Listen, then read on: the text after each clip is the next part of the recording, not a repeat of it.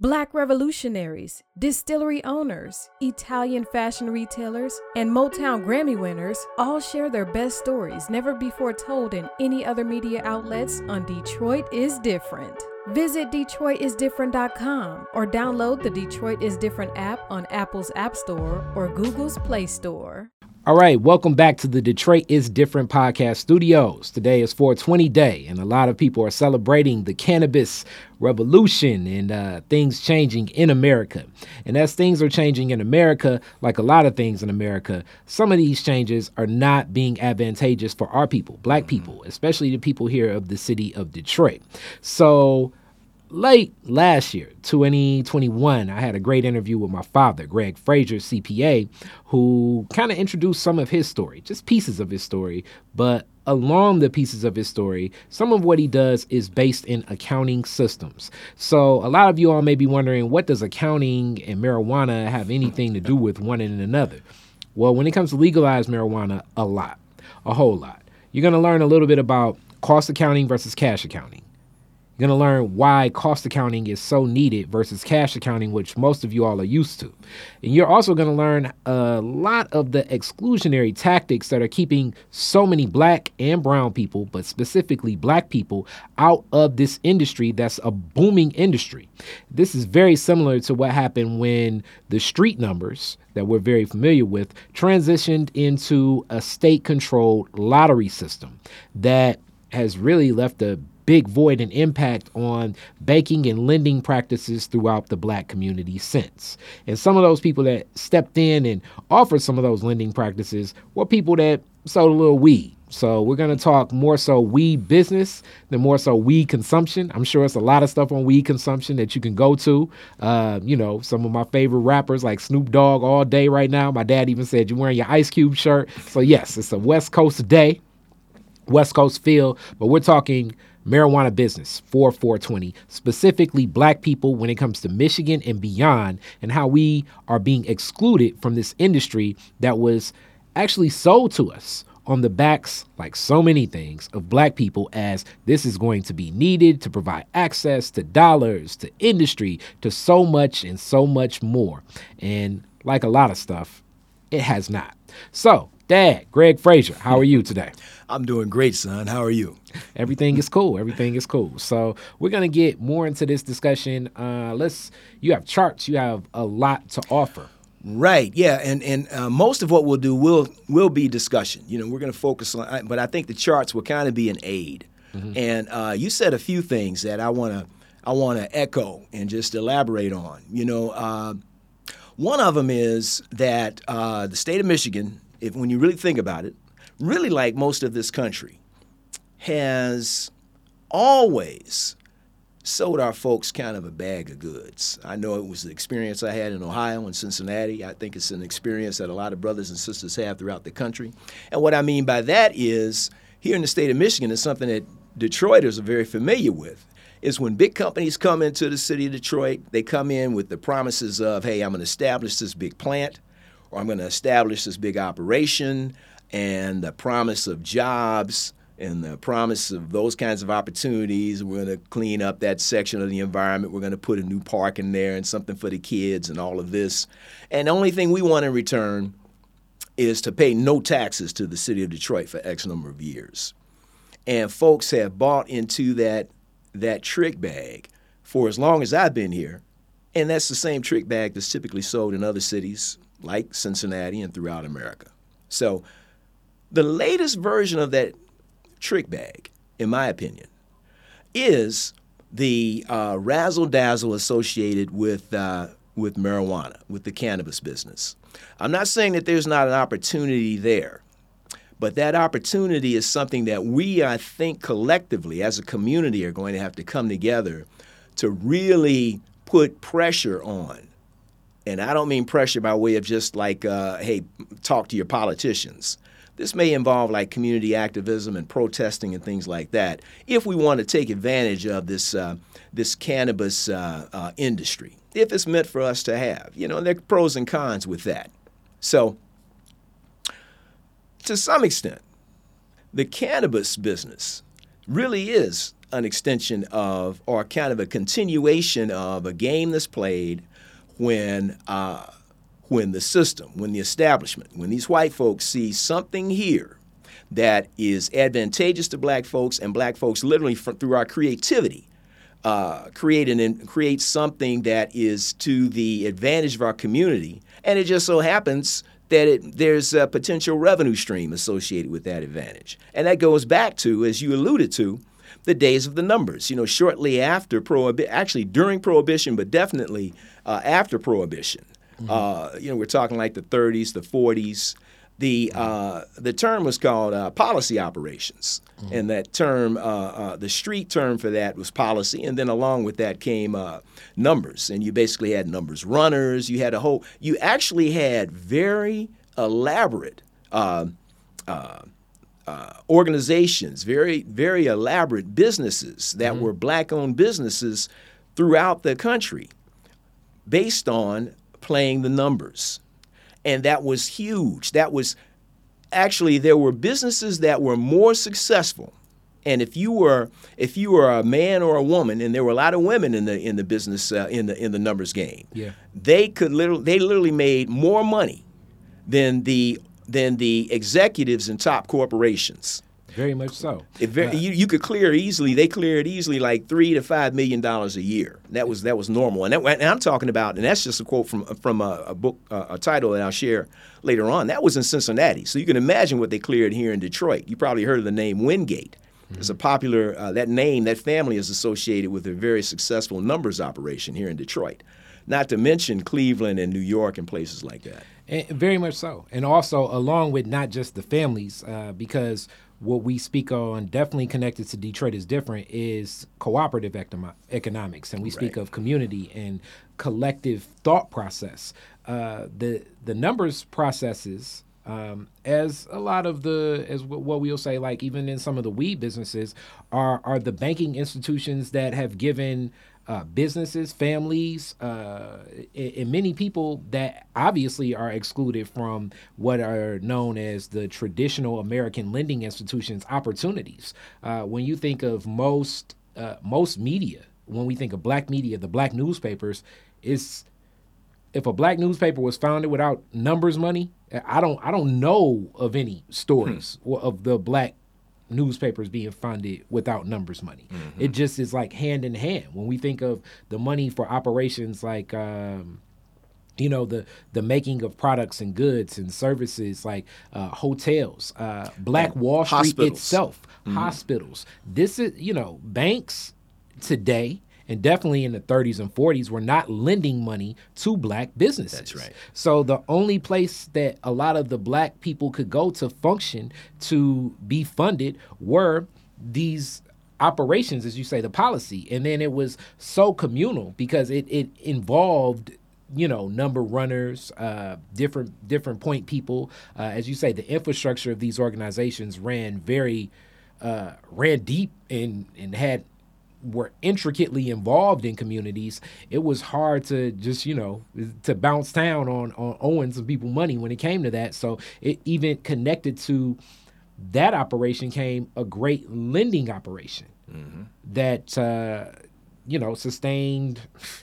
That sustained and helped the growth of black communities. And when you think about it, and I'm going to kind of refer back to that timeline, right after Prohibition, the country, we're talking about the 30s, we're talking about in that time frame, this country was hurting for money. When I say this country this was prior to World War II. And this country was looking for, revenue. And literally what the government did was turn to something that even the gangsters back then, like the Capones of the world, didn't really want to nudge in on the numbers because, well, first of all, they had other operations like the bootlegging and all that was more profitable. But secondly, because they said, hey, this is an operation that's very intricate, and it looks like these they didn't say the word black folks, but you know what word they probably used. They kind of had that down pat. We'll leave them alone.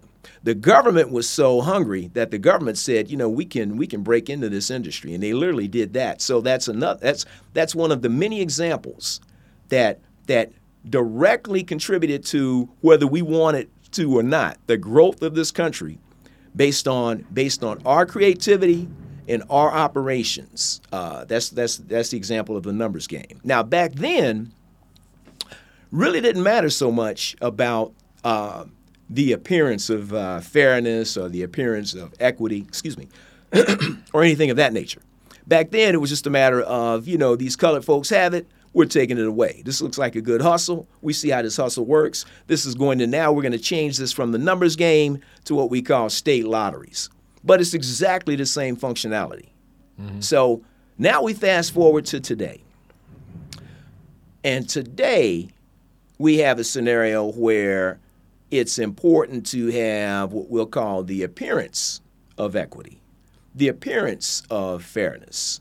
And if you look at it down the line with a lot of how we interact, the nature of black folks and how they interact with this country, it comes down to the country gives the appearance of fairness. We just had the black Supreme Court justice. The sister was just appointed to the Supreme Court. And we say, hey, that's progress. And in a way, that is progress, but it's pretty marginal because, we have the majority of the folks on the Supreme Court are fanatically in another extreme. Mm-hmm. So, including the other black person that's and definitely Court. The other black. I think he kind of, I think our brother Clarence leads the way when it comes to being extreme on the other side, right? Yes.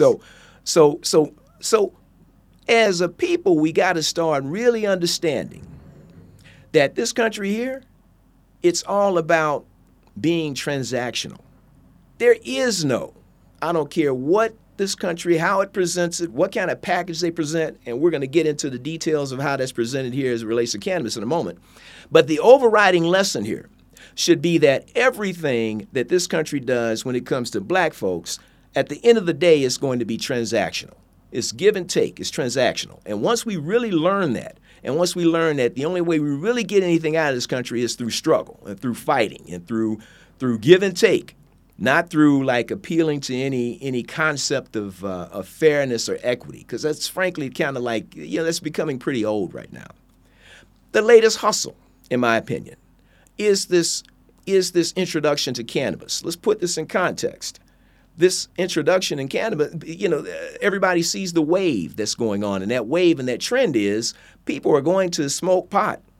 People are going to smoke weed. And so that's something that the government has kept clamps on for the longest, but the reality is that's just what's happening. And at the same time, the U.S. Treasury at the federal level, well, actually at all levels, the federal, the state, and the local, they're looking for money because these treasuries are hurting at all levels. So what do? Well, one source of income would be if they can tap into the cannabis consumers. That's a ready stream of income. And if they do that, then of course the reflection is, well, a big part of that consuming population, a big part of that market will be African Americans in all the metropolitan areas. So then the next step is, how do we package this and present it to black people where we say we're going to give you the opportunity to gain, we're going to make some amends by coming up with a package that makes this socially equitable to the black community.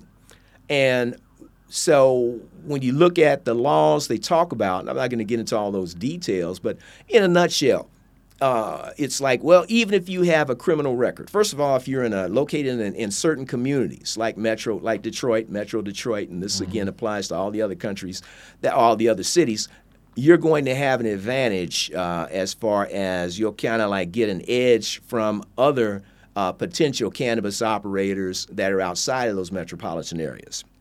You say, oh, well, that's great. And the other advantage, even if you have a criminal record, we're going to brush that aside. As a matter of fact, we'll take it one step further. Not only brush it aside, we're going to let that be something that will be to your advantage as well. We're going to count that as a plus. Mm-hmm. And so all you have to do is just comply with our other requirements, and you're good, right? And as you're speaking about this is the other thing to keep in mind with this nation. There are many things that were at one point in time frowned upon in behaviors of what people could do. Good point. But when more money was needed, things kind of opened up. When I was younger, Vegas and Atlantic City were the two places where gambling was open, to the point where when a casino was put in Windsor, we had family members, my aunt, your sister, would drive up from Cincinnati to go across the bridge of Canada. That's right. To gamble in Windsor. And many other people did this as well. Then came some of the casinos on the reservations. Then came gaming licensing almost everywhere. Detroit, then Cleveland, now Cincinnati. Like almost every city with a population. Toledo has a casino. Like almost gaming is throughout the nation now, to the point where the cachet of even Vegas is not the cachet of what Vegas was at one point in time. We think of even liquor itself, what happened with Prohibition in that fight against Capone and many of the bootleggers. I mean, it was black bootleggers as well, as we know, but that was frowned upon. You topple another group of people, as we'll say, like I guess a more discarded class of white folks in America, Italian people, Irish people, right. And Jewish people that looked at that as like a stronghold of how they acquired wealth and assets in this nation. And then soon after Prohibition and all those wild trials, it's like, hey, guess what? Alcohol is now legal. So some of, I guess, the shakedown, in my mind, like that's what I'm going to say, happens when money's needed to be made.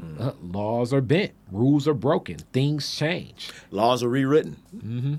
That's true. Yeah, very true. So one of the things the big thing that I want to convey, in addition to that whole notion that we need to think that our relationship should be more transactional. Forget this whole equitable social stuff. That's out. But the other thing is, particularly as it relates to cannabis, is what I hope to show is people can see the subtleties of, first of all, here's the carrot. You've got an edge because you're a black person, you live in the metropolitan area, and even if you have a criminal record, hey, come on in. That's the carrot. Here's the first stick, or the first obstacle. And we're going to talk about their obstacles that still kind of stop you from really getting that operation up and going. And then here are the obstacles that are there.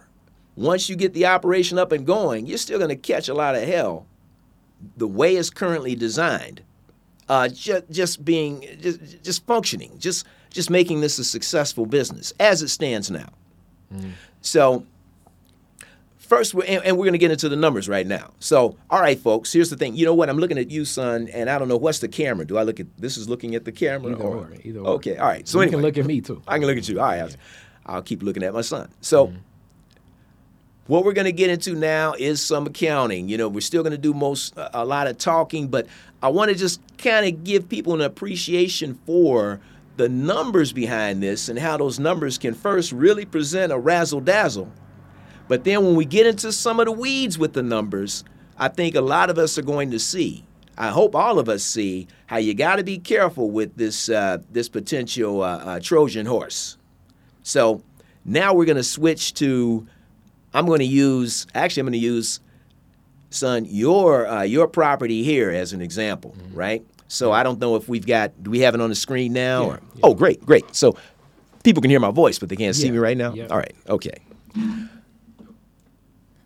When you look at this right here, son, this is an overview of your property. This is the location of, well, this is where your facility is, your business. This is your home. I took a hypothetical example here, and if you notice, this is a size. This is one of the, obviously all this property. I think all of this is yours, all around in here. But this piece right here, I just took a hypothetical plot of land that I think covers a couple of your farm beds, your garden beds that are on the side. And this plot of land, if you notice, is a little less than the size of your house, right? So when I go to,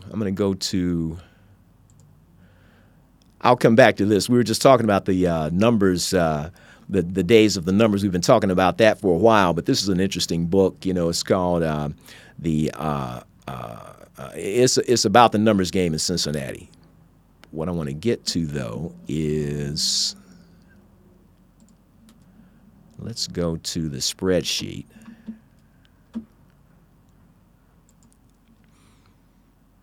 Okay, so. You got to close out the presentation. Oh, that's right. That's right. Or minimize it. Yeah, just close it out. And we'll close. We'll minimize that. There we go. Okay. Now, what I'm going to do, I don't know how well everyone can see these numbers, so I'm going to kind of call them out. I don't know if you can. Oh, can you zoom in? Is there a way to zoom? Yeah, down in the right corner. Oh, yeah, that's right. Of course. Oops, not that. Let me go here, come up. And here's our zoom. Yep.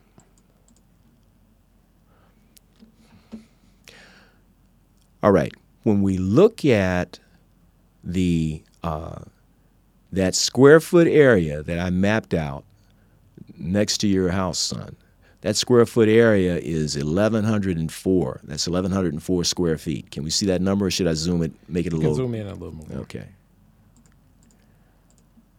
How's that? That's good. A little bit more, or is that That's good? Okay. That's good. So that area that we just squared off is 1,104. That's 1,104 square feet. And if you do any preliminary research, I mean, this is everything I'm talking about. These are like rule of thumbs or standard rules as a point of reference. If you're going to grow a marijuana plant, the room that you'll need, basically, when you're growing those plants, they should be about 5 feet apart. You know, some say 3 to 7 feet, so I'm just going to go with 5 feet apart. So when we do the math on that, that means that right next to your home, that square, that area that we just outlined, that's enough room to grow 221 plants. You follow me so far? Mm-hmm. Yep. And I hope your listening audience is following. Well, with that 221 plants, the average yield, in other words, the average, the buds, the product that people use to get high from, the average yield per plant is 17 ounces. And that's 17 ounces for one grow. When you grow the marijuana plant, you can have 4 grows. In other words, there's a period from about May through August where you'll be able to harvest from that plant 17 ounces, and then you can go back and harvest it again, and 2 weeks later, and you pull something else from that plant, another 17 ounces. You can do that 4 times. That's 17 ounces per plant. If you have 221 plants, you do that 4 times. The total yield per season is 15,028 ounces. And that's 15,028 ounces. That's all. That's what's happening right next to your home, hypothetically, if we were to do this.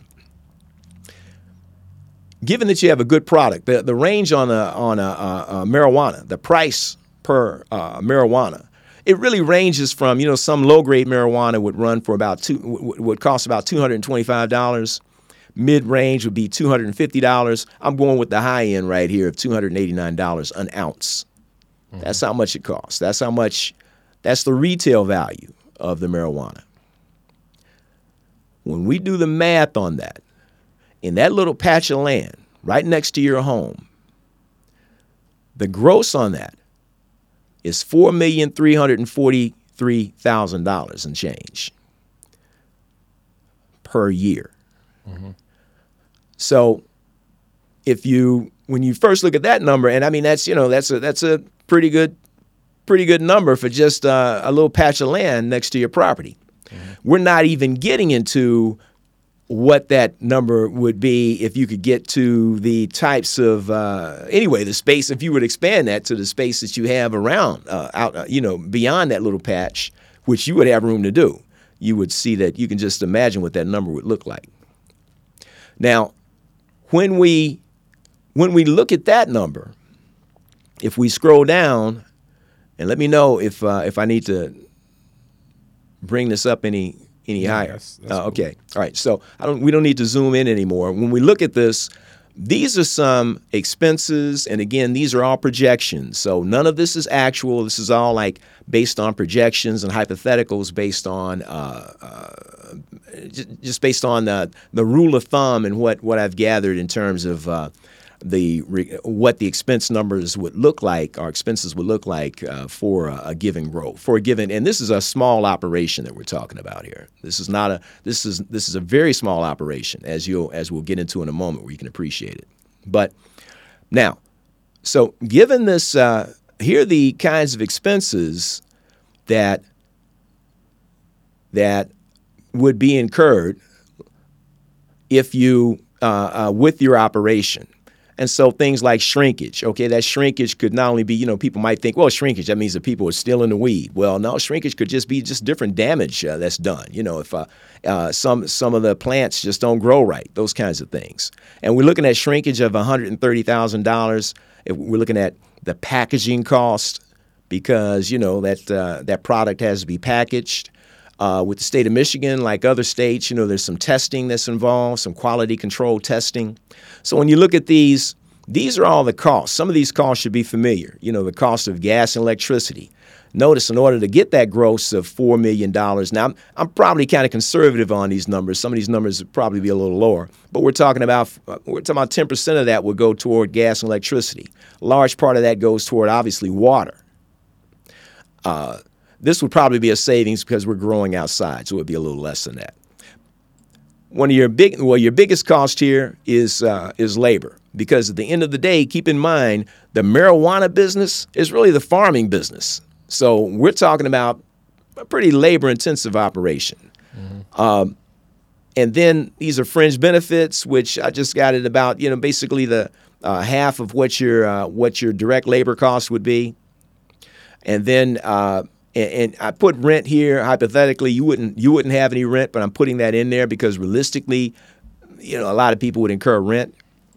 Then repairs. I just put a number in there for repairs. And then here's some other, what we call, and notice all of these, I'm treating these as kind of like direct costs. These are costs that are associated with the actual growth of the plant. And then you have indirect labor. This would be like necessities like cleanup and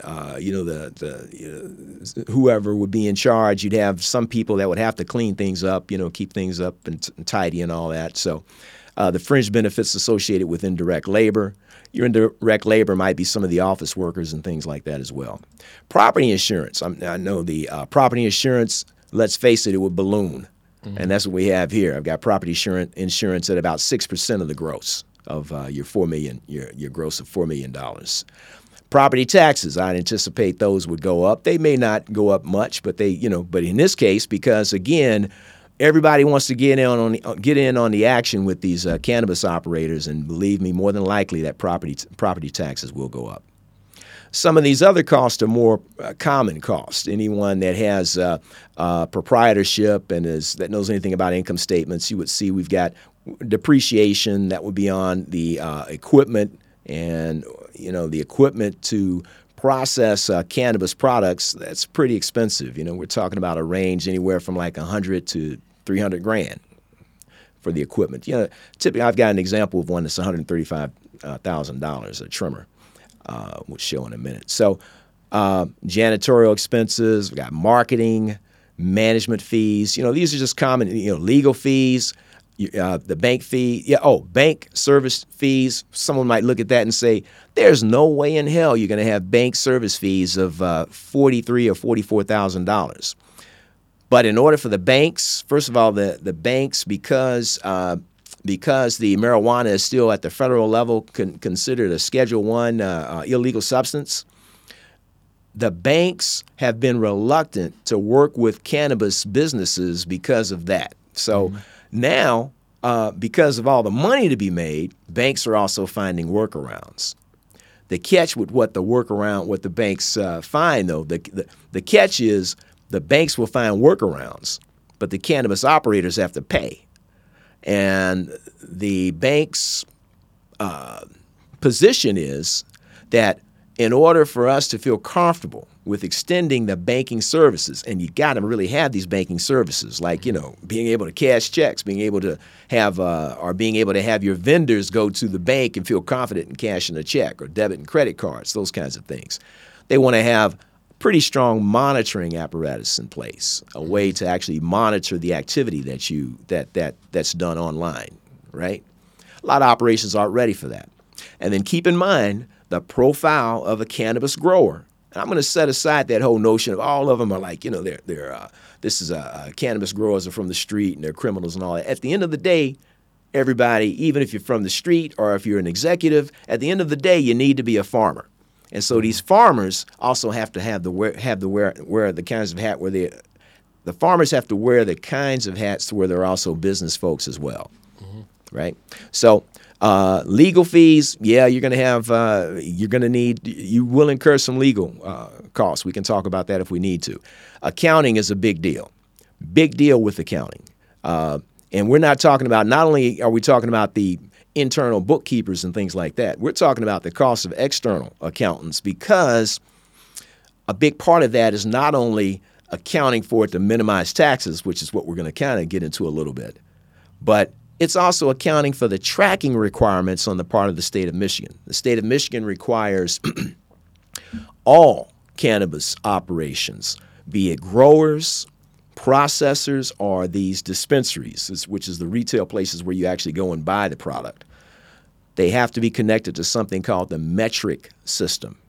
And that metric system tracks every transaction associated with cannabis operations. Every sale, every conversion in the processing cycle to get that plant from a bud to a grown plant that's ready to be harvested, to what you harvest off that plant. At those 3 steps, all of that information is tracked, and the tracking involves a unique barcode associated with, in the case of the bud, there's a barcode associated with that. It's a tag. It's an RFID tag, and that's a radio frequency identification tag associated with the bud, associated with the plant itself when that plant grows, and also associated with the products as you harvest the product. Then as you bag that product, there's also a RFID code tag associated, a barcoded tag associated with that. And then as you sell that product, or if you break that, you may, like in your case, in our hypothetical, you might have the bag of cannabis that you've produced. You may sell that to another processor that actually takes what's in that bag, and they may create edibles from that. So this is similar to a car.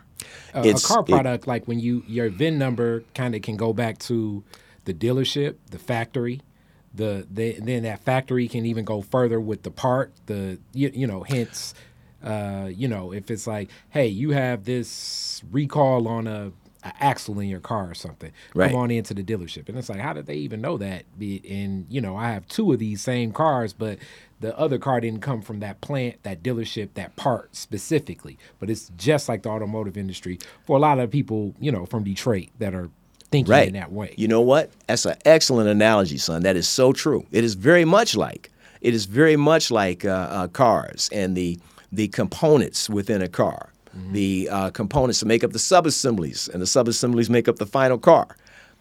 And the onus is on me as the owner of this marijuana farm, right, to have a process in place that can track things back as if I am General Motors. Exactly. And actually, you actually lead me right into one of the major challenges we're getting into operations. I'm going to fall back on the restrictions that you still bump into, but what we're talking about right now is one of the challenges that businesses have once they're, say, up and running. Once they get past some of those front-end restrictions, you say, I made it. I finally got my operation up and running. Up and running, you in addition to wearing that farmer's hat, you gotta really be on top of your accounting. And most businesses aren't thinking like this, especially if I'm a farmer. That's right. So let's say, forget all of that. I'm gonna just go on and make up my own barcode. I'm gonna color outside the lines. Right. What happens there? Well, what happens is, if first of all, what happens if the first 1 or 2 times, if you can survive the penalties and fines that you would be hit with, you're going to pay through the nose. You're going to pay a ton of money. But more than likely, if you continue to do that, when I say like maybe there's a chart, there's something you can go out on the internet and you can see for the various cannabis businesses which ones get these demerits or these warnings. Can you show us? And you know what? I can't recall how I did that search, but if you were to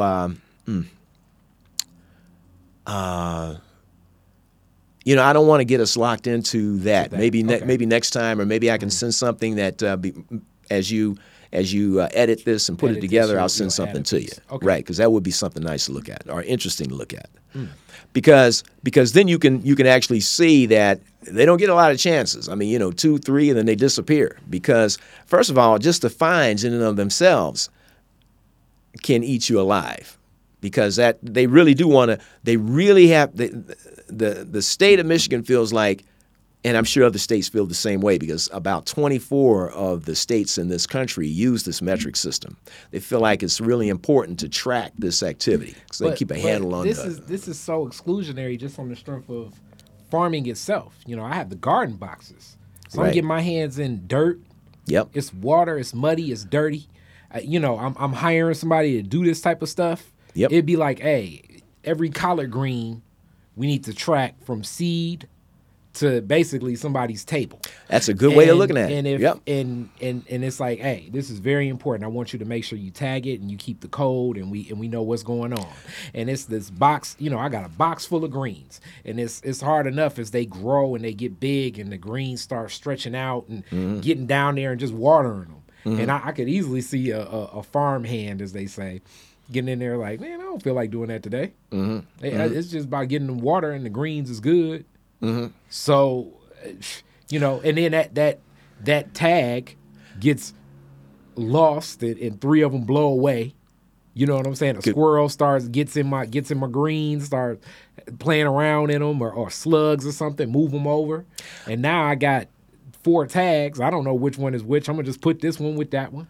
Right. Well, let's talk. You mentioned a couple of scenarios that farmer would have to be careful, and it's very, that is commonplace, and that means that you'll have to make sure that your folks are well trained to avoid those kinds of incidents, or to have a process to recover, because you have to account for every one of those RFID tags. I left out one important thing that people need to know. Those RFID tags are provided by the state of Michigan. Wow. Those tags come to you specifically for your operation. Every tag has an identifier on it. Actually, if you look at the number associated with the barcode, that number, like the front end of that number, represents your operation. And then all those other numbers represent, hey, here's how you're going to use that tag. And that could be either a tag or it could be a label, depending upon where you're at in the process. Because obviously, if you harvest, it will be a label that you put on the bag. I really may need that 5 feet, because I may have to put like a stake in the ground. Oh, absolutely. And if you look at pictures of the marijuana growers, you see that's just what it is. Right. I may have to really put that stake in the ground and just, maybe even more than 5 feet, so that I know, hey, but this is tag whatever from the state. Right. But then you got to be careful, because, you want to optimize the space, because as you're going to see in a moment, because of the taxes that you incur, if you say, you know what, I'm just going to make it every 8 feet or 10 feet. Okay, well, that's going to impact your revenue stream, and that could kind of impact your bottom line. So it gets, this right here, and what we're really getting into, and that's why I particularly want our brothers and sisters to understand this. This is doable, but let's go into this with our eyes wide open. Now, admittedly, what I'm talking about, and we're going to get into the terminology a little more, I'm talking about what is designated, because we're talking about, what was that, 221 plants. Yeah. That is called, that would fit into the criteria of a micro business. And the micro business, the limit on a micro business is 300 plants. And we'll get into the different variations of that, and you're going to have an appreciation pretty soon for why this is really advantageous to the big dogs, those people that are growing 1,000 plants, 2,000 plants, because then there's such a there's such a advantage to scale that the things that you have to be cognizant of with the micro business, which is what we're looking at, you're making enough revenue. You still pay a ton in taxes, but you're making enough revenue where it's like, yeah, I pay a lot of taxes, but I also make a lot of money. So the barriers of entry are set so high at a clip that really, unless you have about 1,000 plants, you're saying you have to operate it under such strong, strenuous rules and regulations, and that's very interesting that the state provides you those tags. They provide those tags. And actually, when you think about it, the micro business, that's why I'm going over this, that was also one of the little carrots that were put out here. That was a big carrot to say, hey, black folks, we know you can't afford the capitalization requirements for some of the big growth, the big operations. But we got this package called a micro business. And with the micro business, you're going to see that the entry level is doable. And all you have to do is just comply with our rules. And what we're talking about are the rules right now. And the rules fall into this category of the tracking requirements associated with those RFID tags that the state assigns. And that's 24 states do the same thing, right? And the other states, when they come on board, more than likely they'll be picking up the metric system. Because right. we have a country that's built on laws established on precedent. Yep, Hence, that's right.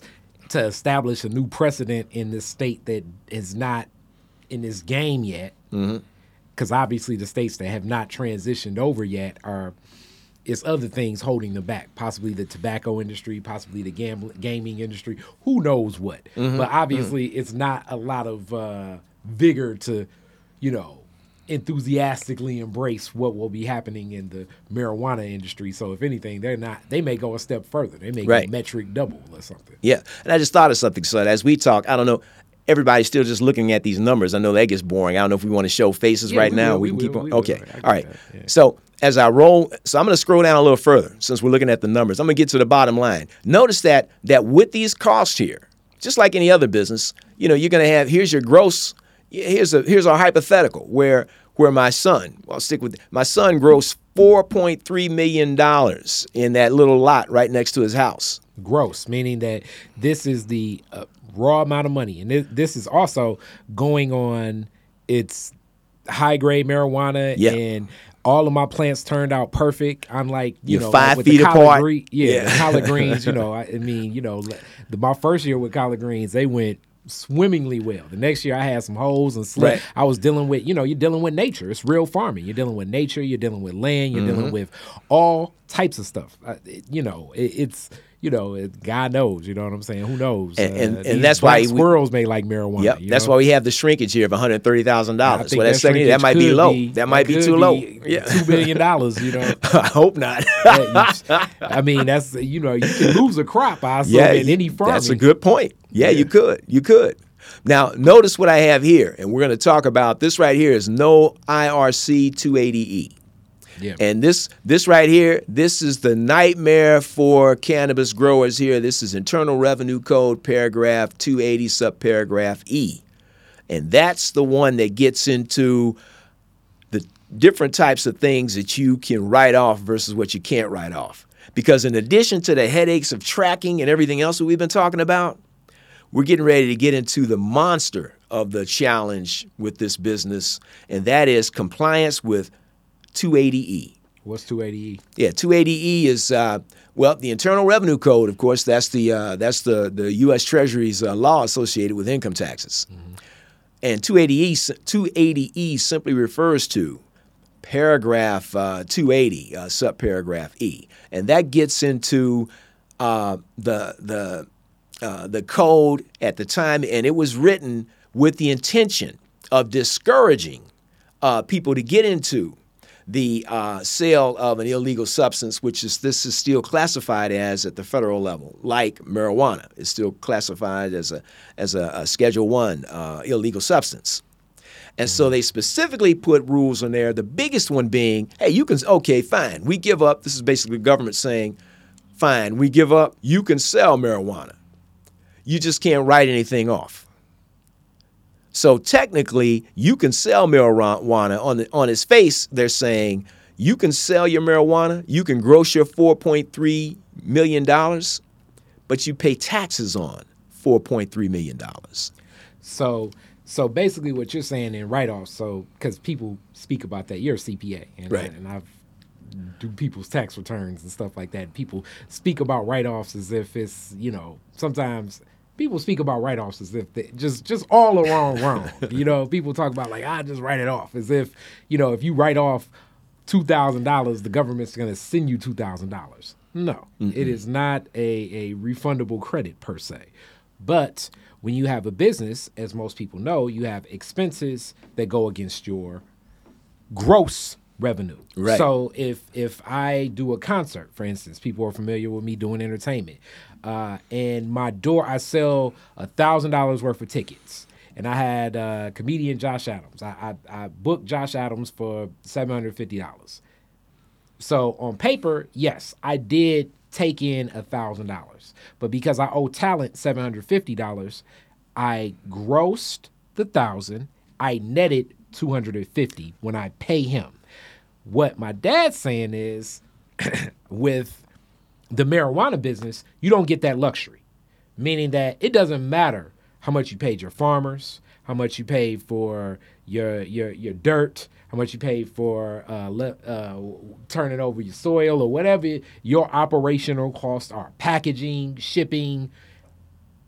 The government's looking at, if you have a cash-based business, everything from top to bottom is going to be taxed as if it's gross revenue. Yeah, in other words, they don't recognize any of your expenses, right? If you, and I'm going to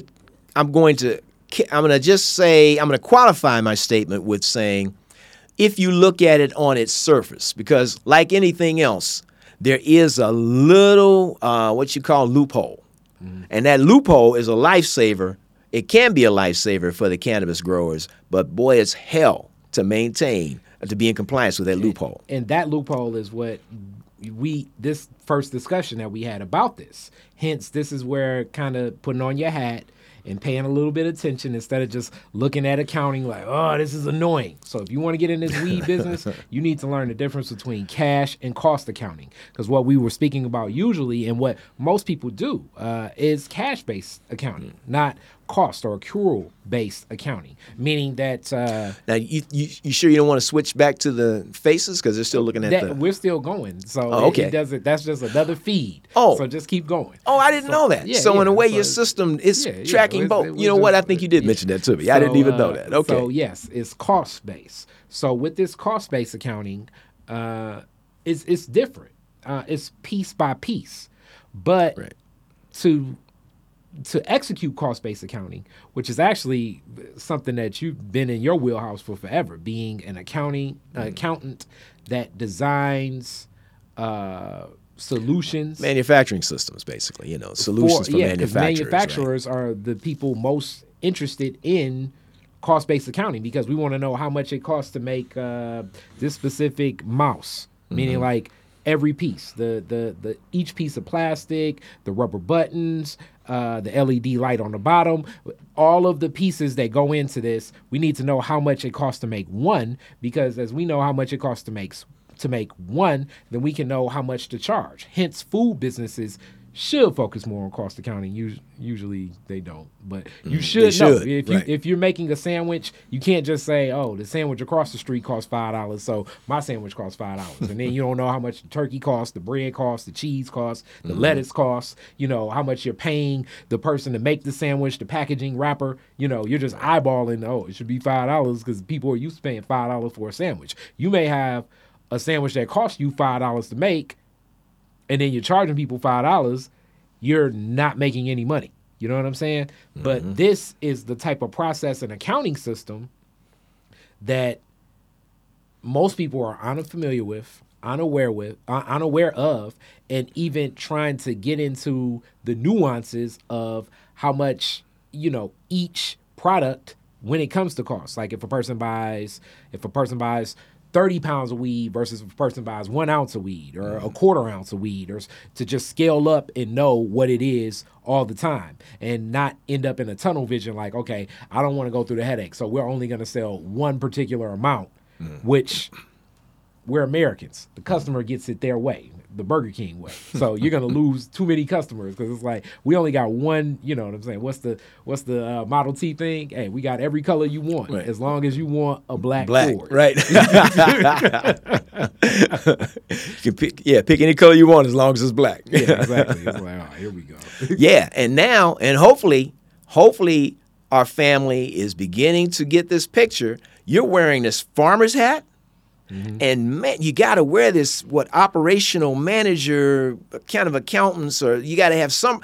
Actually, I'm going to say maybe you don't have to be the accountant, but you got to have controls and processes in place so that your accountants can properly account for this activity. That's why your example with like losing the RFID tags, or like they get stepped on or whatever, or not accounting for all the in a farm, and that happens. I assume but that's commonplace. But within the metric system, you still have to account for all of those. You still have to say, hey, I lost these. Now, you can't just say, well, hey, I'll just say I lost half of them. Yeah, and just move on. I lost half of them. Right. That windstorm that just happened, hey, everybody blew saw everything that. away. Like, what happened? It was a flood in Detroit. Yeah, hey, yeah.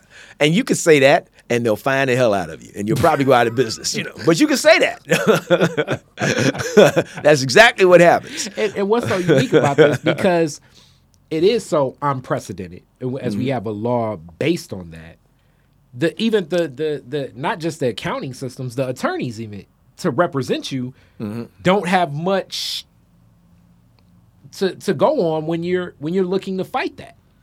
Yeah. Well, and really your attorney fees, and you're right about that. I think that the attorneys, just like your accountants, are there to really advise you on and help you with staying compliant, because there is such a narrow road that you have to travel to maintain compliance that when you fall off that road, you're right, folks, it's really limited as to what can be done. I'm sure the attorneys, you could probably pay enough money to find an attorney to come up with a rebuttal as to why you couldn't recover those RFID tags. I'm sure the state of Michigan would listen, but I would wager to say that you'd end up paying a ton of attorney fees and you still pay that fine. And let me speak on behalf of my father. He is a professional, but I'm going to speak on knowing my dad and many other professionals. Shout out to all the professionals I know. The professional that you will need to get you out of a bad situation is going to cost you a lot of money. Right. And that professional also is smart, and they're leveraging it too. So if they know that you've invested this much money into a marijuana business, the state has shut down your marijuana business, they're also going to guesstimate and say, how much meat on the bone is going to be in this fight? That's right. To go. So you will probably get leveraged up the tilt even dealing with them, because they're going to think that this is such a risk, because who's going to keep throwing good money at something they're not making money out of? Because no attorney or accountant or any of these other professionals want to get caught holding the bag on some we're going to take the fight to them. And now it's like, okay, I've spent so much time developing an argument that has no precedent. So that those are tough arguments. And probably no merit, but yeah, you're right. Yeah, I mean, Brown versus Board of Education, as much as it was about Thurgood Marshall winning that argument, it was about Attorney Charles Houston winning all these little fights in all these smaller courts over time to finally flip it to say, okay, it has no merit, to exist anymore. So, separate but equal doesn't make any sense. And now we're in a world where you don't even have the Charles Houston to rely on. We just have the law that you said, and it's like, hey, it's already, and then I guess the government still kind of can't, it ain't even hide behind a veil. It can stand on it like, in reality, it's still illegal federally. That's right. So you should be happy that we let you operate sorta. We gave you the rules. You fell outside the rules. We don't care about the tornado or the windstorm. You didn't pay the fee. We're shutting you down. We're going to come and barricade your business. Yeah, right. And you're shut down. Yeah, right. And then that's a hell of a cost to incur, And so if you look at our numbers here, and in this hypothetical here, notice I have no IRC. In other words, this is a situation where I'm not even applying the 280E. In other words, this is just a regular business. So in our regular business, you've incurred $3.7 or $3.8 million in expenses. Yep. So you can write that off. You've got taxable income. Again, I'm going to give you the example with 280E in a moment. Here, if this were just a regular business with gross on the money and all the expenses, all legitimate expenses are deductible, you'd have taxable income of $547,000. And that's taxed at that's the taxable income at the federal level and at the state level. And I took it one step further, just in our hypothetical. I took the liberty of saying, well, a single, you're filing, you've got your federal and FICA. In this hypothetical would be $181,000. That's the federal taxes you pay and the FICA tax. And the state tax would be $23,049, and then the city tax would be $13,000. So off of your $547,000, you're paying $218,000 in taxes.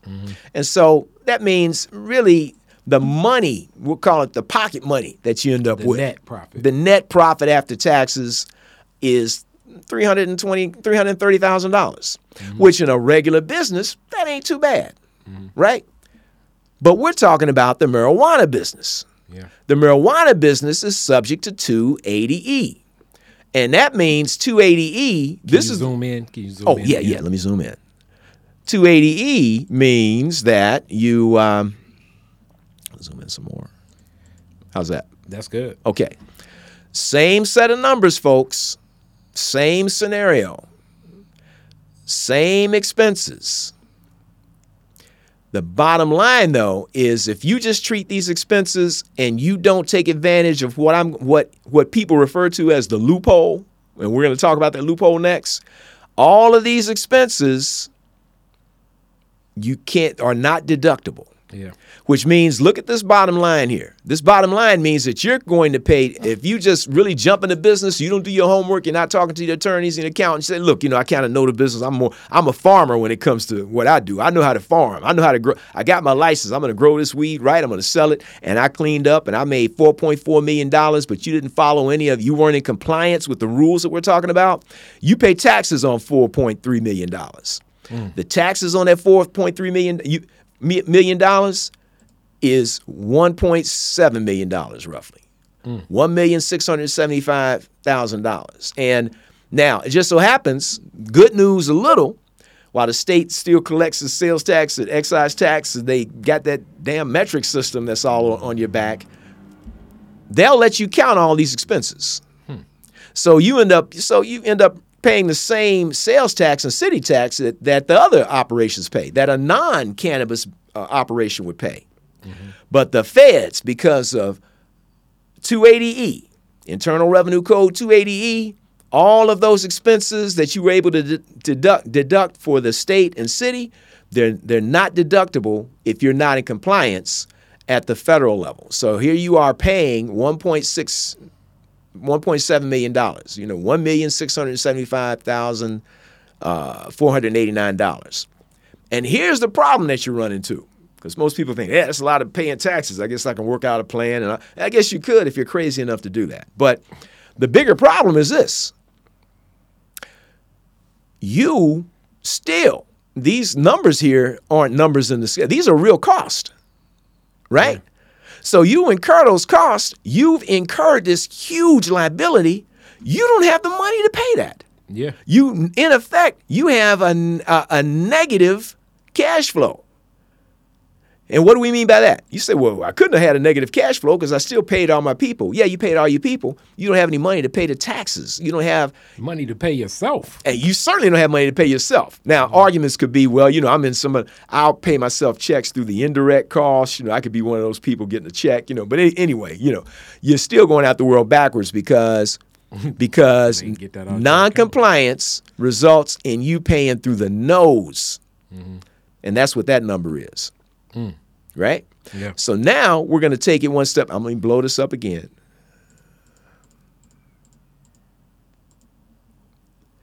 Now, this is an example of an operation, same numbers in our hypothetical, But in this particular circumstance, they're somewhat compliant. You know, they talk to an accountant, and I'm saying, and they're conservatively compliant. What do I mean by that? Now we get into what 280E is and the loophole. The loophole for 280E, let's talk about that briefly. That loophole says you can't deduct any expenses, and I'm really paraphrasing. I mean, it's legalese. You know, it's the Internal Revenue Code. You know, we'll fall asleep if I were to recite it. Yeah. But in a nutshell, what 280E says, you can't write off any expenses when you're selling an illegal substance. All of the operational costs are non-deductible, except you can write off the cost of the goods that you sell. In other words, the cost of goods sold you can write off. And okay, so this is another one of those classic accounting terms. Yep. This is taking you back to accounting one for it everybody is. with a bachelor's. Right there. Your trial balance. You remember that? Dust it off. Mm-hmm. Yeah. What we're talking about is really what they're saying. In that balance sheet, we're talking about any inventoriable items you can sell. Well, what's your inventoriable item? Your inventoriable item is the weed, is the cannabis, is that product, right? So you say, well, you know, I'm growing that product, so I don't really have, it's not like I bought the product from someplace else. I'm growing, I took a seed and put it in the ground. I'm a farmer, I grew the product. So, I paid 75 cents for the seeds. So I can write off the 75 cents against the 4.3 million. Yeah, you can write off the 75 cents. But just like those manufacturing plants that make cars, that make the subassemblies for those cars, the cost that goes into, we'll say, an assembly are the components. And if you think about what a component is not only other parts it's not only those it's not only those components, it's also the paint. It's also the fact that somebody had to finish it and polish it, that particular part. They had to varnish it or sand it down, right? Well, the labor associated with finishing, varnishing, painting, right? All of that labor is called direct cost.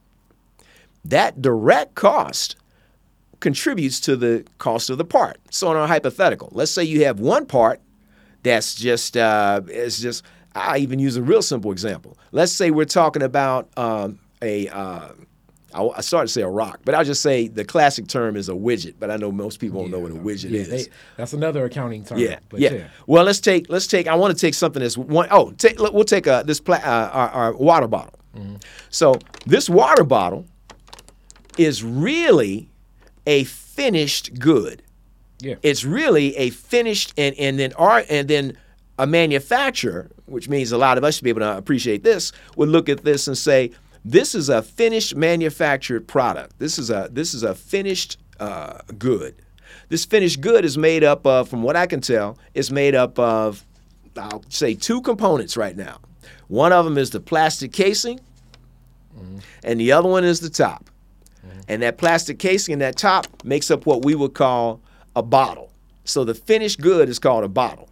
But that plastic casing, let's say you have one plastic casing, and let's say in our hypothetical, you really, to finish this off, somebody has to polish it off, because the plastic comes off of the machine.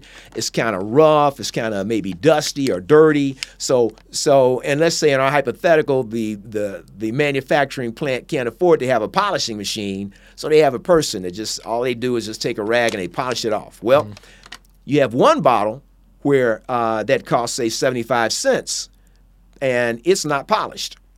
The other bottle is polished. So you say to yourself, well, okay, this bottle is not polished, this one is polished, but how do you determine, which one is the most expensive? Well, intuitively, the one that's polished is going to be the most expensive because somebody took the time to polish it, because it looks more attractive and they polished it. The labor associated with polishing that bottle is something that you could say, this person polishes 1,000 bottles a day. Well, that labor cost for that person, not only what you pay them hourly, but also all the fringe benefits associated with what you pay. All of that we're going to call direct costs, and it just so happens that while this rough bottle, this unpolished bottle is 75 cents, the polished bottle is 95 cents. That's a cost that we've added to that product. And when that product is sold, it's sold for 95 cents. Mm-hmm. And if you think about what's buried in that 95 cents, is not only the plastic and the top. It's not only the bottle, the covering in the top, and not only it's also the direct labor associated with polishing the bottle. And that same applies with the marijuana. And it's more than that too. It's also the other. I mean, you're saying outdoor, but it's how much water I use. Mm-hmm. To water, it's the utilities, the dirt. But now I have to basically bring that down. Hence, closer to what you spent a lot of your career building and developing, manufacturing. Right. So now, as you say, the hats that you're wearing as a farmer, you're wearing a hat as a farmer, you're wearing a hat as an accountant. And you're also looking at this as a manufacturer. That's right. And not as, I guess, what I would say, a farmer or just a traditional business person. You have to look at these as parts, not products. Right. That's right. Or you can look at it as a product. One could argue that, well, what we're really talking about is some people would say that, well, it's the ingredients, or I would still say it as a product. Right. But I guess parts not consumer goods as much, I guess I would say. But it still is a consumer good. I don't know the term, but you have to look at this in a manufacturing way. So if we look at it in a manufacturing way, in our hypothetical, in our cannabis operation here, mm-hmm. Now what we're saying is in addition to tracking that flow, that work in process that we call the cannabis product from seed to actually sale, which means seed to growth to harvest to to packaging to selling. We also, in addition to tracking it with those through the metric system, we also now we need to track the cost associated with getting it from this end of the cycle to the other end of the cycle. You follow me? From seed to, say, before it's shipped out the door. Just like a car, right? And so we have to have processes in place. And what I'm really talking about, and now we can say the rule of thumb might be every product that's sold, or every product that's created, the finished good, it should also reflect some fraction associated with ongoing shrinkage. That's what I have here in this example, that first line item. Of course, packaging, because your finished package is going to have the plastic and the marketing logos and all of that. Stickers and all that. That's part of it. We also need to, if we can, we allocate the testing and quality control. Now, so we're saying, how do you do that? Well, we're saying we look at historical costs. We say, look, we wouldn't even incur these costs if we didn't have to make the cannabis product. Some of the costs, arguably, we would incur if we just had our doors open and we didn't do anything, right? But some of these costs, they're only here because we are actually in operations. So we could say inbound freight charges for products coming in the door, things that you need to the fertilizer and the pesticides and all that stuff that's shipped to you. Well, we're saying we can look at historical information to say, we always incur about $21,715 when it comes to fertilizer and pest control. So since we've always incurred about that every year, we're going to based on our projected production volume for 2022, we're going to determine what a certain fraction of that historical fertilizer and pest control cost we're going to assign to every product that we package and put out the door. So all of those costs are associated with that product. And then, since you're associating the product with all those costs, that means every time you sell that product, you're selling a portion of these costs that we're looking at now. And so now we're taking advantage of that back door, of that loophole, we're saying we can't write these costs off directly because 280E stops us from doing it. But what we can do is we can come up with and it's really formula. We come up with a formula or formulas that we can, and all of this, when you get into it, people say, well, that seems sort of like, abstract. What are you saying?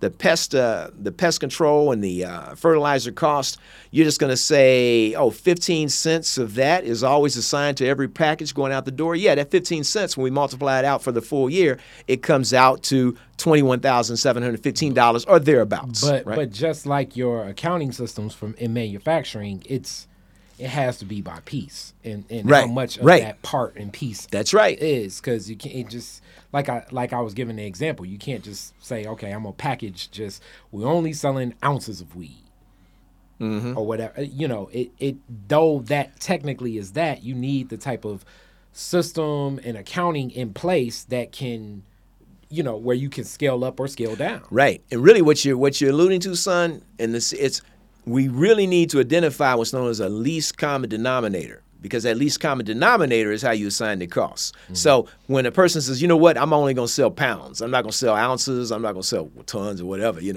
least common denominator, or grams, your least common denominator may be ounces. Yeah. So now, if you allocate the cost per ounce, when you're selling a pound, the pound reflects all of the cost. Right. So when you look at all the pounds that you've sold at the end of the year, you now should tie back to numbers that are pretty close to this. But also, that's what, just like with parts, though. Sometimes just because you go up, an ounce may be this much, but, when you do 100 ounces, you can't just keep multiplying. Like, some of these costs change, hence the accounting system. Right. And actually, there's some, now, full disclosure, I haven't been in an audit with the IRS that involves a cannabis company. But this is where another term that is funny. You introduced me to this before it became so popular. Here we go, social media people, not accounting people, logarithms.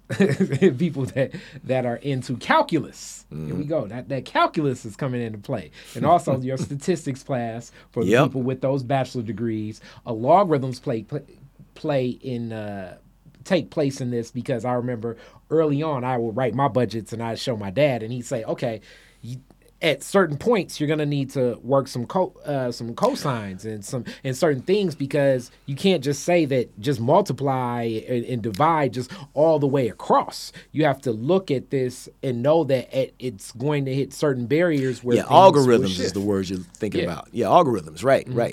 And here's the thing. People might say, well, what's the rule that you come up with? To me, it's the more, whatever the formula is, whatever the algorithm is, the closer it relates to your reality on your farm, if you will, in our cannabis situation here, and that applies to a manufacturing plant. Whatever that algorithm is, and the IRS refers to they have some rules they can go by, but to me, you could make a case that, hey, their rule may not apply, or their algorithm, or their formula may not apply because it doesn't fit as well as yours. Whichever one fits your reality, how these direct costs can be applied. That's the reality you stick with, right? So that's easily defensible in a full blown, or in an audit.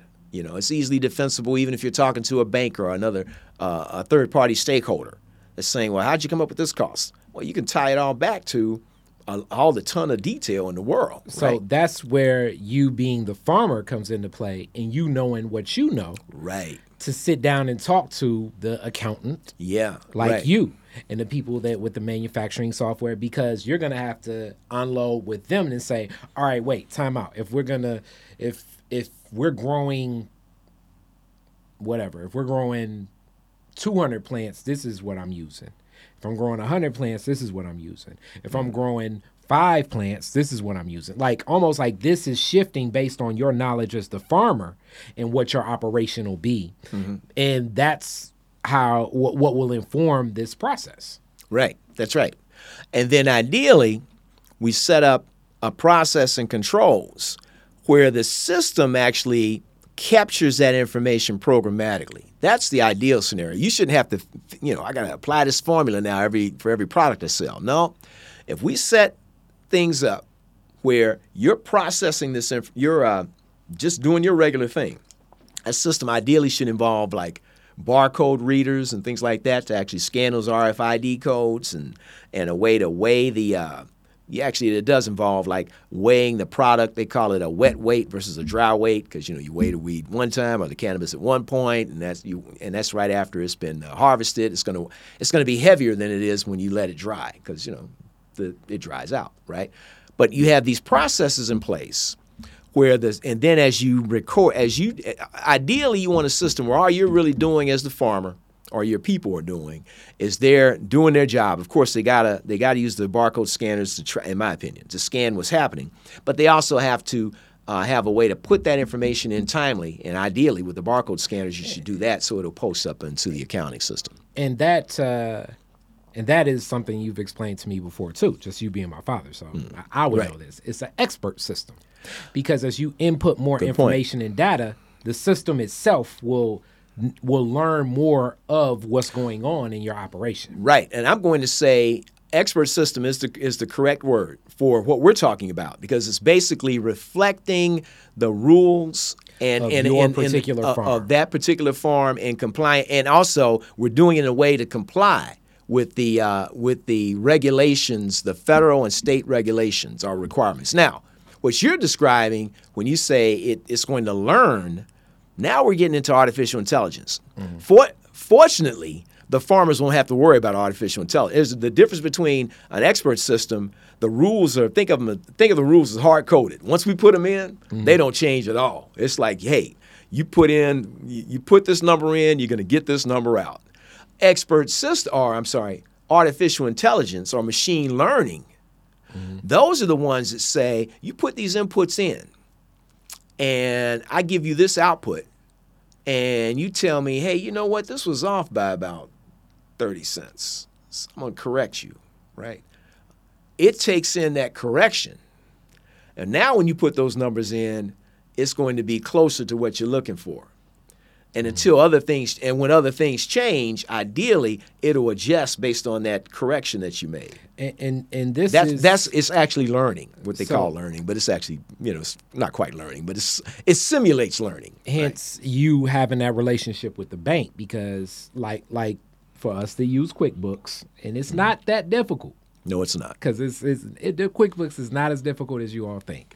But in using QuickBooks assigns, just the flow in that, as you say, artificial intelligence of like, oh, okay, Verizon was once your phone carrier. We assume that you sent some money to Verizon based on the banking that you have. That was you paying your cell phone bill, so forth and so on. And in the flows of like, okay, so this, you had an intake of money from this account before that was from vendor Greg Frazier, or client Greg Frazier. So Greg Frazier sent this money. We're going to assume that this is connected to these services, so forth and so on. Hence.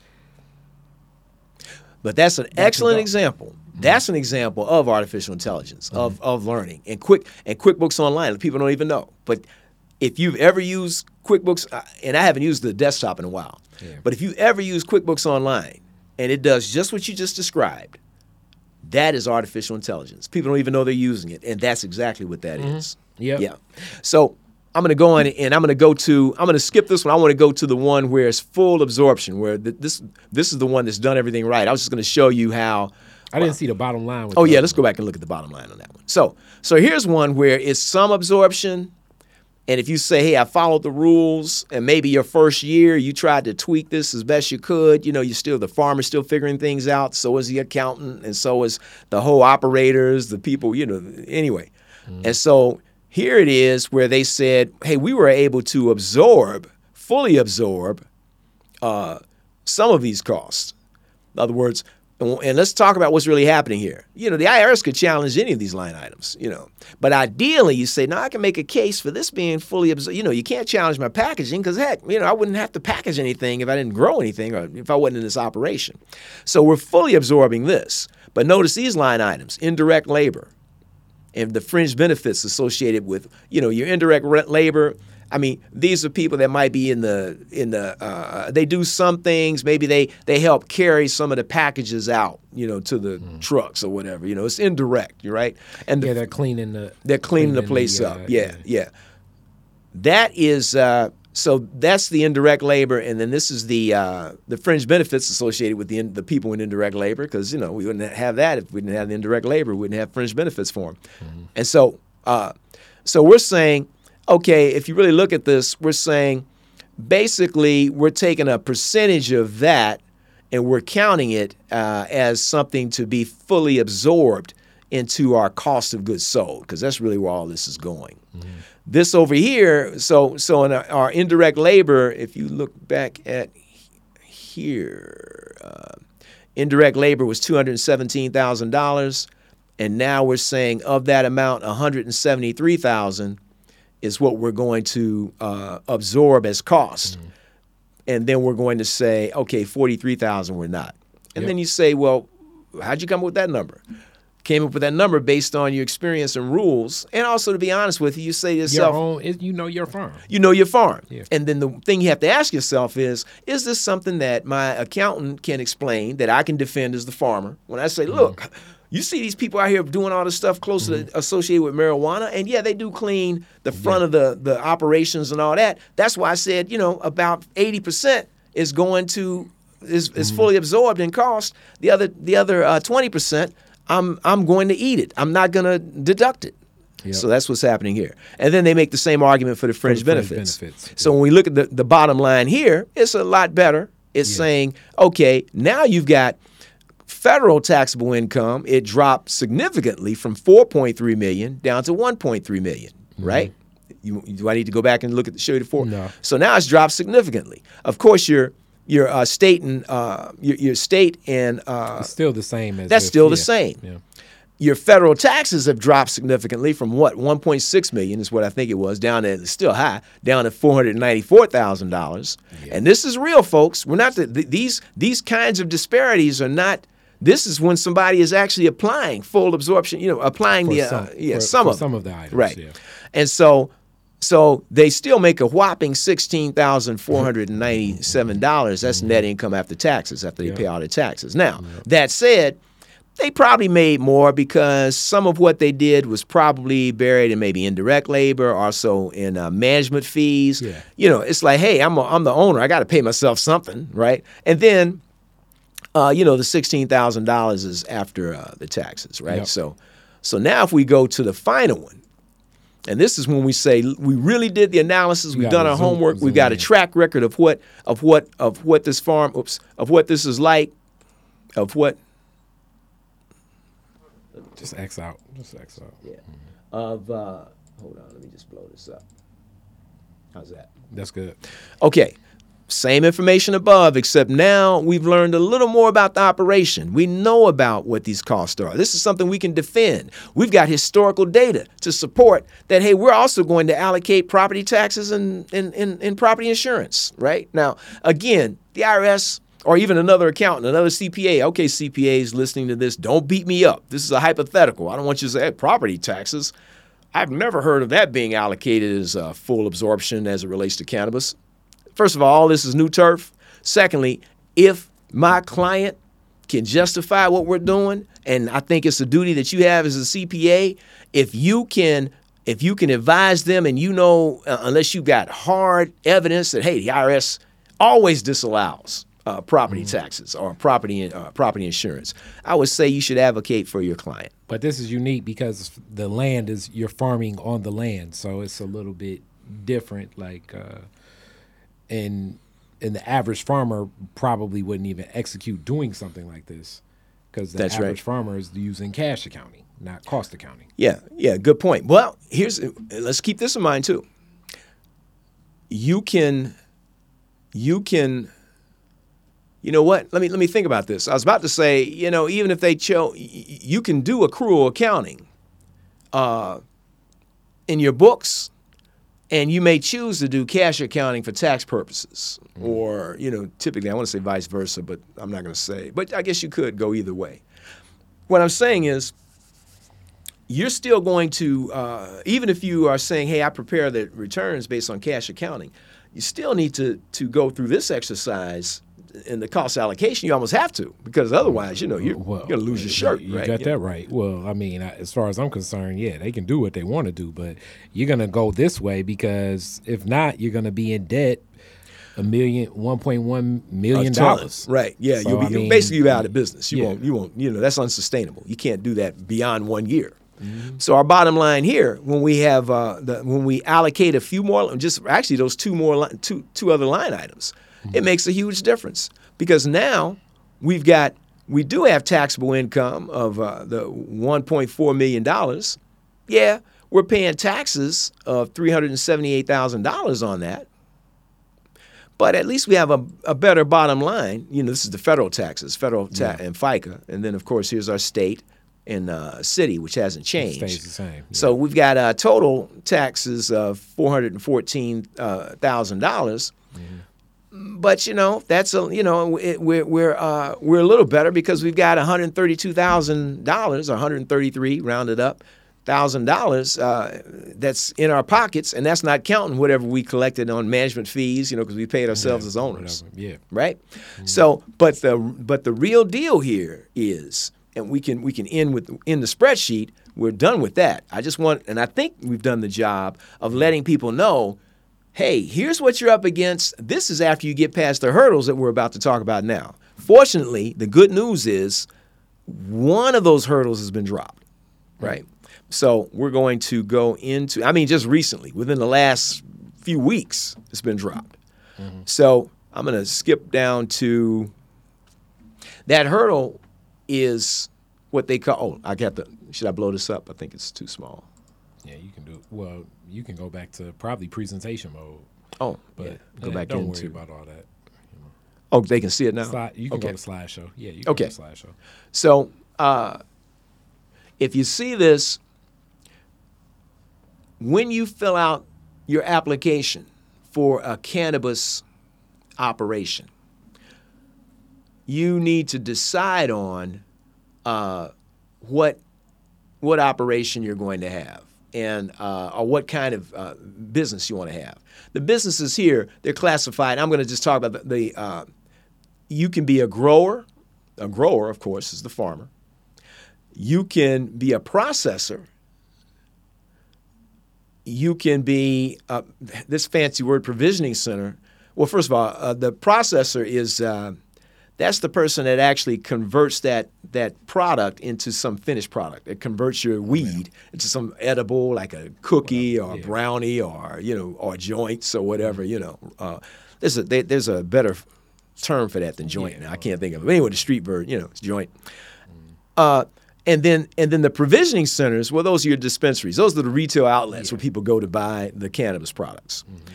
They also have, and then they also have this safety compliance facility that's dealing with security, or dealing with, I think, that's something that's pretty new, but I think it's related. I know it's related to security, like security guards, things like that. Mm-hmm.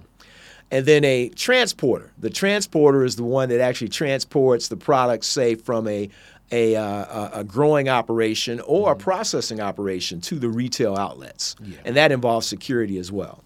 Okay. The capitalization outlets were these numbers here, are these capitalization requirements, rather. When you say capitalization, what does that mean? That's bonding capacity? Yeah, no, capitalization actually means, what did you say? I'm sorry. Like a bonding capacity or something? It's actually not bonding. It's actually a little more it's a little more it's actually a more of a requirement. It's more like, not so much a bond, because a bond is like a third party that's kind of insuring. No, you have to be able to show, or at one time you did, you had to be able to show that you have, like, if you want to be a Class A grower, I think grows up to 500 plants or something like that. Class B is 1,500. Class C, I'm not quite sure on the numbers, like 2,000, something. So if you have you'd have to show that you have access to that much capital, where 25% of that is immediately liquid. Right? So if you say, and so what people have done is they say, well, I've got a 401k that's worth $100,000, and I've got property that's worth $75,000. Yep, that's not no liquidity. Well, actually, the 401k is. Yeah, I guess you could cash that. You could pull out that 25% from your 401k, right? And I know actually I had a one client that was she didn't have to do that, but I mean, that's what we presented, and they accepted that application. Okay. Right? And so that's really what capitalization is. So you can see that a grower Class B, $300,000. So it's more capital. You have to show evidence that you've got. The more plants you want, they need more. They need to. It's like a liquor license. They need to make sure that basically you have access to money. Right. Hence, these are more of those barriers that we always talk about that exclude other people. Because also connected to this money, is it like buying a house where they start digging into where that $150,000 come from? Because if I get $150,000 from my friend that's in the NBA, he gave it to me today, and then I got it in the bank, and then tomorrow I just give it back to him when I get my weed license. Can I do that?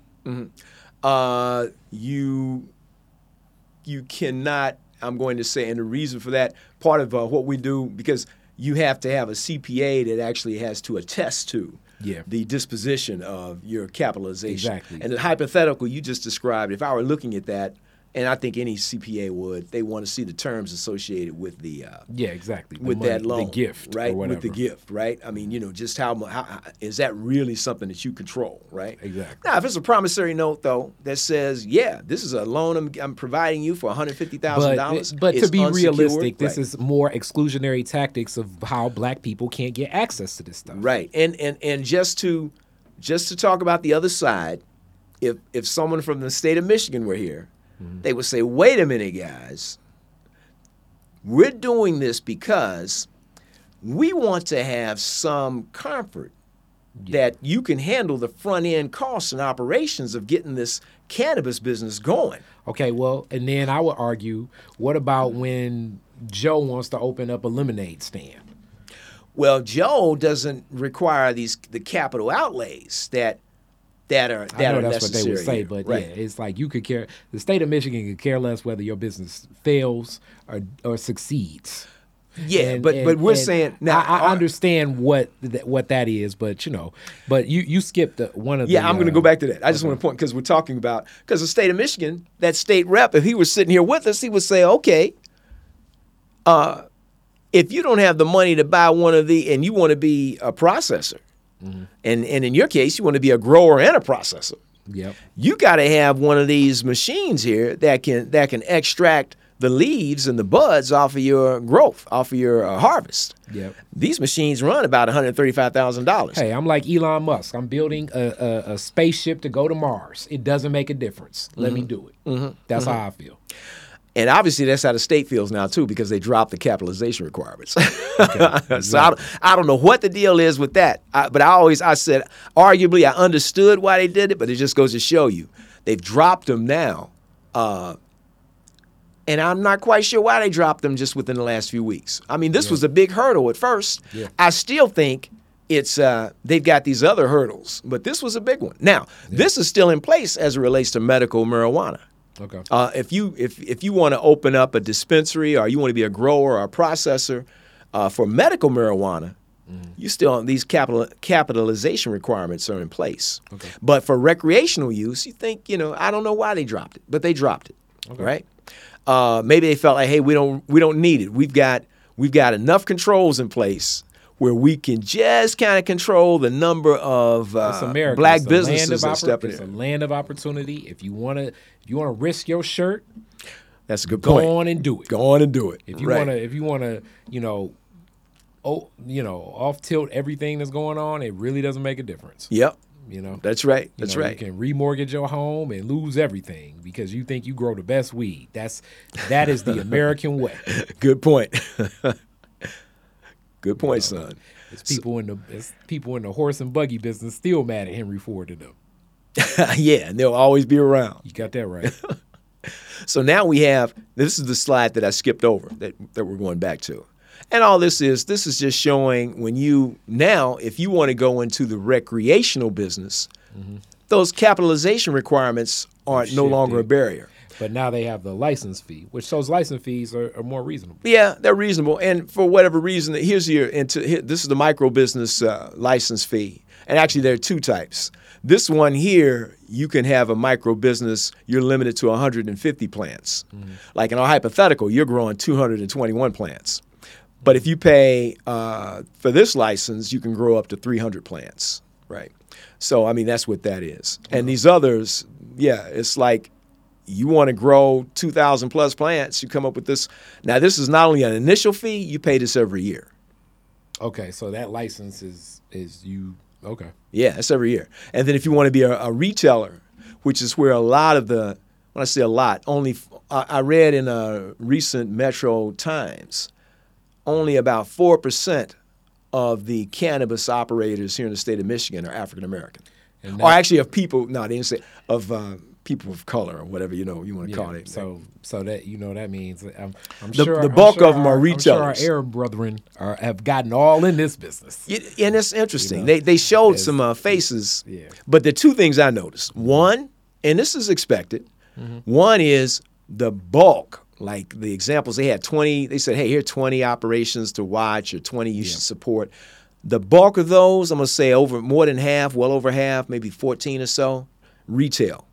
Yep. Retail. In other words, hey, I'm not in the farming business, and it's the retail business where they're buying the products, and then they'll buy something like bakery goods or products to make bakery goods, and they'll make the edibles. So that's a big part of it. There are a couple that are in there were like 2 or 3 in the processing. Out of the 3, let's say, 2 of them had partnered with somebody else. And when I hear that, it's usually like, okay, partner, quote unquote.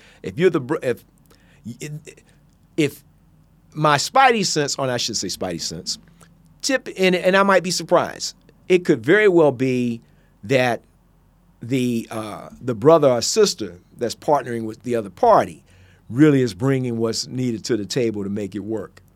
My guess is because this is definitely new to us. We're not really into the farming yet. To me, the most well-known farmer I know is Malik Yakini when it comes to the Metropolitan. He's growing products, definitely not growing cannabis, right? So that's one thing. And then I also notice with my clients, they're not, we're not farmers.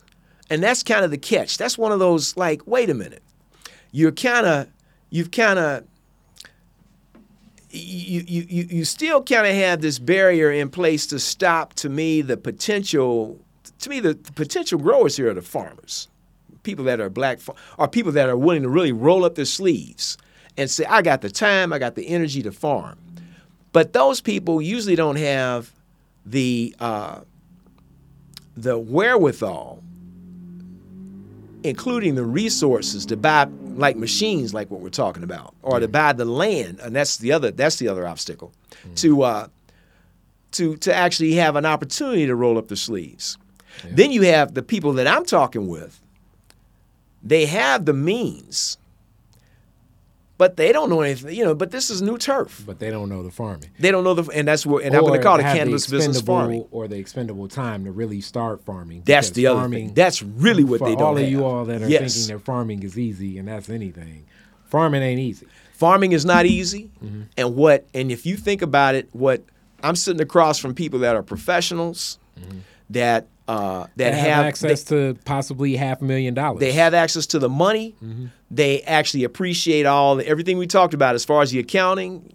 They know all of that, but do they really have the time? Are you really going to say, I'm going to now quit my job? That's giving me that's what it takes. $500,000. That's right. To learn, and like I say, and like with the greens, you may lose a crop. You lose 2 crops doing this, and you just left your job where you're making $500,000, that's going to be a heck of a blow for you. Right. Because it seems like, and you didn't even get into what are the penalties as we wrap up. What are the types of penalties from the state? Because we see that the state allows for cash accounting, but what type of penalties are you getting when you lose the RFIDs and things like that? Yeah, and you know what? I couldn't. First of all, I don't know. Okay. I couldn't find any. What I'll do is I think I'll call the state, because actually I was surprised. I called them about something else earlier today in regards to preparing for the presentation here, and they were quick. They answered the phone. I mean, they were right on top of it. I'm going to ask them about those penalties, and I'll include that in your. You can share that, I guess, somehow in your edited version. I know they're steep though. I know it's because they're not playing with that. And have there been businesses that have been shut down by the state? There have, but I don't know. I'll give you the details on those. Yeah. Now, one other thing, and this is important, and this is turning out to be the biggest obstacle of all, even for those professionals that have the means to actually get into this business. Land. Mm-hmm. The land is locked the hell up right now. And it's locked up primarily by outside companies, by external cannabis operations now, because Michigan has opened up, and maybe that's why they dropped the requirements. It's saying we have very few Michigan participants, particularly in the African-American community, in this process now.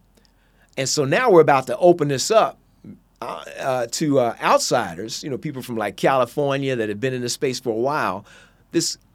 My neighborhood association invited the Russell Woods Association to listen in on a Zoom that's talking about jobs that are going to be available for some company called West Fort Point or something.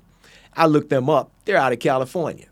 They weren't even in the cannabis business. They were in the property management business, but they've got a class C marijuana operation that they're opening up on the west side of Detroit. And they're saying, it's going to be jobs, that whole game. Yeah. Right. And it's like, my thing is, and I guess we can wrap it up with this, but this is important. We need to turn this thing on its head. And the way that I say this model, even when they've dropped the capitalization requirements, this is still set up for failure for the black community, in my opinion. Where we could turn this on its head is if we adopt something like what Robert Mugabe did in Zimbabwe after they regained their independence from Rhodesia.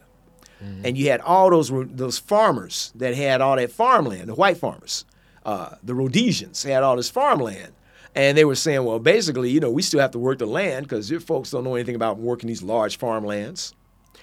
What Robert Mugabe did, President Mugabe, the late President Mugabe did, and it was very controversial. If you Google what I'm about to say, all you're going to get is negative stuff because it's coming from the Western media. He said they started acquiring or taking back that land, and they split it up. They said, we don't know anything about this mass farming, but we're going to split them up into lots, little lots, and we're going to let individual families and like a lot of his soldiers and their families started growing food on smaller lots, not huge acres of farmland, but they took the huge acres of farmland and split them up into little acres. And each little acre had, in effect, their own little their business, much like what we just did with your 221 plants. That's why I thought that was a good example. We should be able to do that with all this land that's out here. And we should have a process in place where we split up and we get away from this rugged individualism stuff where somebody goes through, I got my piece of land, I'm going to grow. Yeah, whatever. No, let's split this up where we being the community designates large plots of land that we split up, and we have some kind of lottery system where after people are vetted, we have a vetting process. And I'm talking about just set the government thing aside. What they can do for us is leave us alone. Our own community I'll call it, the term first you say sharecropping. No, community cropping. Basically exactly what D-Town Farms is. But it would be with marijuana. Exactly. Now, the difference, I think, D-Town Farms, and maybe this is more of the this has a social aspect where see people say, yeah, this is sort of a socialist thing, and it's also still got a little capitalist flavor. I hate to use the term capitalist. I would still want to have the incentive where people can say, if I can grow my product, I have a place I can pick and choose where I want to sell it, what retailers I sell it to. But what I envision would be brothers that and sisters that have been unemployed, that are able-bodied. We have by having all of the land facilities in one location, just gridded out. Yep. We have a training facility. We buy one of those machines. A couple processors, yeah. We do all the processing, yep. And they do the labor, and they get Do they pay some fees for all these other these services like the processing? Yeah, they pay a fee for, but we still do it. It's fair because we've done the numbers, and they know, and we know what's fair. And also, that's one common place where we help them with the manufacturing thing. We train them. We help them appreciate what this accounting is. Hell, we do the accounting for them. We could train some other CPAs, like the Gregory Terrells of the world. We said, look, man, because, it's like this would be way bigger than you and me. We would say, no, we want you to do the accounting for these folks. So now we've got the accounting covered. And then they're talking to each other. The usual hurdles that even some of the white farmers are dealing with. Right. We've superseded that. Yes. Right. Through the resources we got. So since they're continuing to change the laws, like they also put in this micro business class A, that's something that's new too. Well, why not change the laws where we come up with, and my thing would be, as opposed to waiting for them to change, where they say, oh, we're gonna open up the door a little bit to bring in a few more Negroes into this. Why don't we say, no, let's talk to our quote unquote leaders, or let's demand that first with city council or whatever, let's identify large plots of land that we can grid off. You saw the numbers with just that little small amount next to the home here in our hypothetical. We can grid off that, and people can they can actually make a living from this. We can actually make this thing work, even with the federal law in place of 280E. Still make a profit. That's deep. Yeah, I knew you had some ideas on this. This was an informative. Detroit is different. I'm sure this will be shared more than most. So please learn, please listen. Detroit is a place that's rich in so much land, because this is one of the few places that is a metropolis, and you still have access to so many plots of land. That's right. And this is now upon us, as you're talking about people coming to Russell Woods meetings and things like that. Yeah, it's upon us. So we should take heed to this.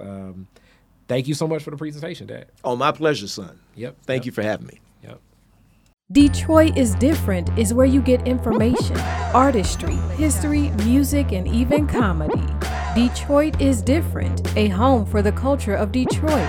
Visit online at DetroitisDifferent.com today.